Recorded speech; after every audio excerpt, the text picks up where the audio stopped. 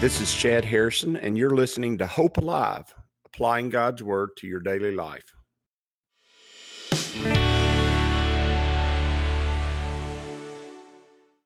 Hi, this is Chad Harrison, and I am the teaching pastor of Lake Community Church and have been serving as a pastor for 25 years. I'm also a practicing attorney. This podcast is designed to help you study God's Word and find God's will for your life.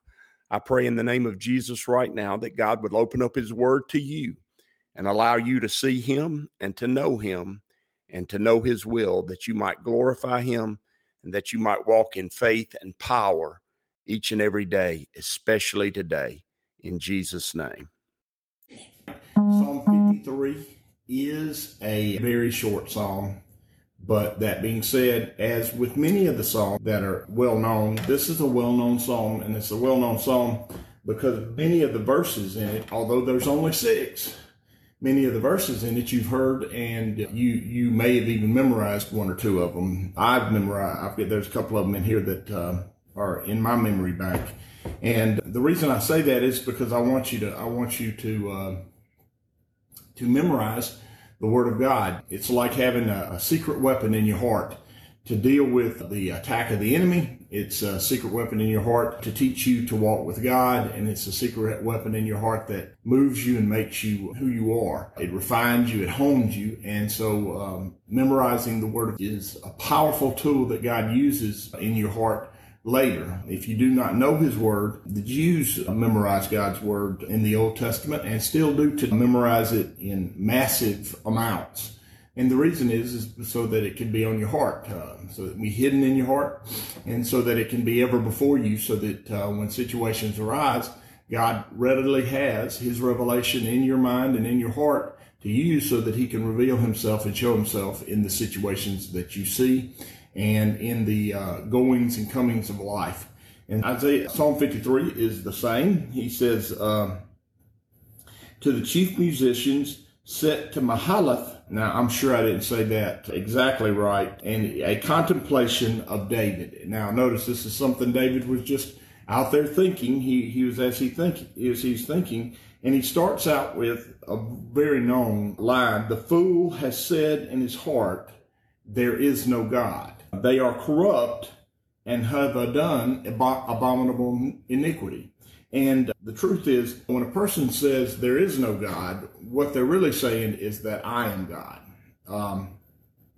I have found, and this is just something that was meditation of my heart, I have found that everybody worships something, and whatever they worship, it generally falls in three categories.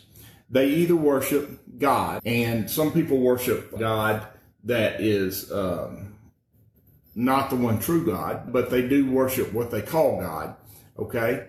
And they worship God, or people worship the created things, whatever that is, whatever that may be. They may worship their job, they may worship some person, they may worship their home, they may worship some substance, alcohol, things like that. They may even worship something that they think is God, but is not, but is a fallen angel. I think that is true of many false religions, that many of the other religions, that actually they are worshiping revelation by a fallen angel under Lucifer, or they worship their own ideas, their own thoughts. But mainly, I have found that people rarely worship the created as much as they worship themselves. And they are created also, so that's a subcategory of everything that is created.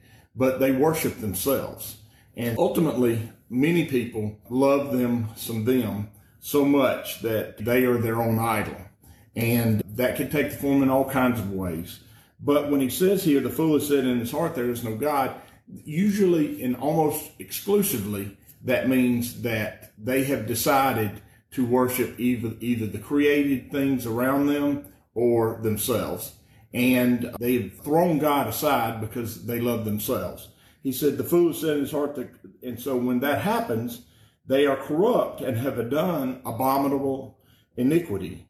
There is none. Now notice he transitions and he says, there is none who does good. God looks down from heaven upon the children of men to see if there is any who understands, who seek God. So we've got a transition from the fool who said in his heart there is no God, and that mankind is full of iniquity. And then he says, there is none who does good. And this is an Old Testament and a New Testament understanding that the heart of man is replete with wickedness. And that is of all the things in Scripture that offends those who have set themselves up as God. The thing that is most offensive to them is the idea that they are completely sinful, that they are utterly full of iniquity. That is the thing that offends them. And let me tell you, that is the thing that upsets them most with Christians, is not the idea that Christians believe in sin. It's not the idea that even Christians believe that they have a true understanding of how things actually are. It is that Christians believe that fundamentally humanity is mired in utter and complete sin. That is the thing in life that those who worship themselves, and in modern times we've come up with a word and it's called humanist, but really it's just a person worships themselves and they are number one and they're the most important thing, period, end of story. He said, God looks down from heaven upon children of men to see if there are any who understand and who seek God. Notice what he says. Every one of them has turned aside. They have together become corrupt. There is no one who does good, no, not one. And that is a fundamental, hill to down teaching of Scripture. That is a fundamental, hill to down teaching of Scripture. The total corrupt station that man finds himself in after Adam sinned in the garden. The depravity of man, and that's important. The depravity of man is a fundamental building block of Scripture. That man has no way of attaining to God on his own. That is the fundamental teaching of Scripture that comes after the primary teaching of Scripture, the first teaching of Scripture, that God is sovereign and creator of all things and owner of all things. God's sovereignty, and then you have man's depravity. God's sovereignty, man's depravity. That's the of all time. And understanding that, soaking that in, that man is completely depraved outside of God, completely lost outside of God, completely separated outside of God, unable not only to attain to God, unable to realize the depth of the depravity that man is in, and finally, unable to even consider a method by which to fix the problem. Totally unable to, totally separated, totally cut off, totally unable to fix the problem. It said every one of them has turned aside. They have together become corrupt. All of them together have become corrupt. There is no one who does good, no, not one. And that's a verse that I've memorized in my memorization of Scripture. Every one of them is turned aside, but the main thing is there is no one who does good, no, not one. Each is turned to his own wicked ways. He says, and then David says, have the workers of iniquity no knowledge? Meaning, have they no insight? Have they no understanding? And what he's saying is, as they walk around in their iniquity and in their humanism, as they walk around in all that, do they not understand? Do they not see? Who eat up people as they eat bread. And that is what he's saying is they walk around in their depravity and they destroy people as if they're eating a meal. It's just no big deal. And even in modern times, some of the things that I find not understandable, and not only is it not understandable, I understand why it exists, because man is utterly wicked. The depravity of man is the fundamental understanding of Scripture, and that man has no way of understanding God. But even in the movements that are of today, and one of the movements of today, the main movement of the hour, states that a certain group of people and their lives matter. And of course, that's true that that all life matters to God. And there's also. But that movement would also espouse two totally different things. They would espouse that abortion is good, although that group of people have abortions at a rate 3 and 4 times greater than their numbers in the population. So apparently their lives matter except in the womb. And that group of people would also espouse that there be nobody out there to protect and defend and to provide law and order in major cities where hundreds of them are shot and hundreds of them are killed every weekend. And we're not just talking about one city. We're talking about all the major cities in the United States. Hundreds of them are killed every weekend. So if you're telling me that your life matters, then you need to espouse, just like I do, you need to espouse that we need to quit killing ourselves and we need to quit killing our children, because that brings about a culture of death. And a culture of death pervades all of society when you don't value yourself. And the workers of iniquity have no knowledge. Why? Because they just push their own agenda for their own power. They just push my agenda so that I might be empowered. And that will be to the exclusion of the people who are against me. But ultimately, that will also be to the exclusion of those who are for me, because it'll never work out the way that they think it'll work out. That will not work out that way. It'll only work to destroy themselves. And and by the way, I'm against abortion because all babies are killed. The stain of abortion on this country the stain of abortion on this world is ghastly and appalling. To know that over 40 million babies are killed in this, and you say, you bring this up all the time, Chad. I know, because it's the great sin of our time. It's the great disaster of the age. It is unbelievable that we as a society and a culture, and that the world would allow. We talk about the First World War and the Second World War, and the number that were killed in the First World War and the Second World War.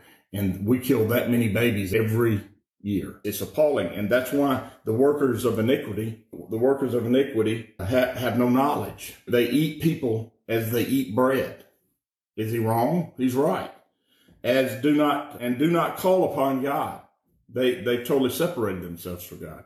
There they are in great fear where no fear was. Meaning the minute you begin to work in iniquity, fear is the driving force of everything you do. And the way you operate and the way you live is both in fear and using fear against others. For God has scattered the bones of him who encamps against you. You have put them to shame because God has despised them. And what happens is this process ultimately begins to eat itself. Any man made to gain power, to gain strength, to gain control always ends up eating itself and causing ruin and death on those who propagate it. And it happens for every system and every situation. It happened to the Egyptians with the Jews in Egypt. The truth is, in this country, it happened in the Civil War. There had to be a destruction of the system that was oppressive. It was so painful. It was so deadly to those who were under it. And you can go throughout history, and the Inca Empire, you just keep going, the Ottoman Empire, you just keep going through the Babylonians, the Persians, just keep going throughout history. And as you go throughout history, the oppression and the evil of the systems always end up caving in on itself and destroying those who propagate it. He said, because God has despised them. God despises those who worship created things, and God despises those who worship themselves. He has made himself known to them in their heart. And that's another pillar of scripture, that God has written his law on men's heart, and men know him, and they know the truth, even though they reject it and despise it and hate it. They know it, and yet they worship him not. And so there is a cutoff, and man has no excuse. And so when you think about that, you've got the sovereignty of God, the depravity of man, and man having no excuse. There's no excuse for it. He says, oh, that the salvation of Israel would come out of Zion. Notice he's looking forward to the salvation of Israel to come out of the power of Israel, to come out of the place of hope in Israel. And that actually is going to happen in his perspective. In our perspective, it has already happened 2,000 years ago. He sits about around 1,000 years before it happens, and we're 2,000 years after it's happened, and Jesus is the answer to that. He says, when God brings back the captivity of his people, let Jacob rejoice and Israel be glad. And what David is talking about is when God sets us free from this iniquity, from this corruption of sin. And there's one of the final cornerstones. You got the sovereignty of God, the depravity of man being without excuse, God providing a way through Jesus Christ. And that way gets us out of this spiral of sin and death, this foolishness that there is no God. And the pinnacle event in human history is the empty tomb. And if Jesus be raised from the dead, then he is Lord and Lord of all. And we know that Jesus is the pinnacle figure of human history. He's the pinnacle event in human history. And even in the modern day, we know that and when his name is mentioned, it dissipates, it ends certain. He is preeminent. He is above all, and he has died to set all right. We're going to study tonight him beginning the process of setting things in the end. But that process is going to begin and we who worship the one true God, and even in our own personal walk with him, we struggle against not worshiping created things and not worshiping ourselves. We struggle to learn to worship him. That's why he says, when God brings back the captivity of people, let Jacob and Israel be glad. And he calls out, oh, that the salvation of Israel would come out of Zion. And what is God saving us from? He's saving us from our self-indulgent worship of ourselves. He's saving us from the worship of created things that spoil, that die, that are stolen, that are corruptible. And he brings us into an understanding and a worship of a holy God, a true God that can teach us, can guide us, can make us back into his ways, and ultimately provide us with the best that he has prepared for us before he made anything. And I need to be saved from my own worship of myself, and I need to be saved from my own worship of created things, and I need to ultimately worship him.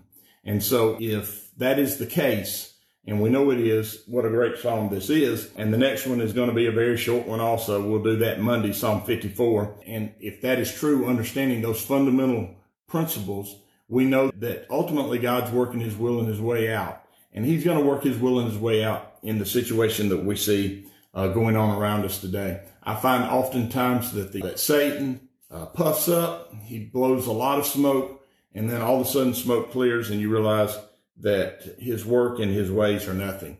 And boy, there's a lot of smoke being blown right now. But the actual end of things is not as they would have you think they appear. But the end of things is always in the control of Jesus, because what is the first and fundamental principle of Scripture? That God is sovereign. God is sovereign. It is the fundamental beginning point. God is everything. In beginning, God. In beginning, God. He is first, foremost in everything. And so he's who we seek and he's who we worship. We don't worship our country, but we love our country. We don't worship ourselves, but we love ourselves. We don't worship each other, but we love each other as we love ourselves. And we don't worship the things that we have, because those are just the blessings of God, and we don't worship the blessing of God. We worship God himself. And so ultimately we learn through the process of worshiping him brings about all good things.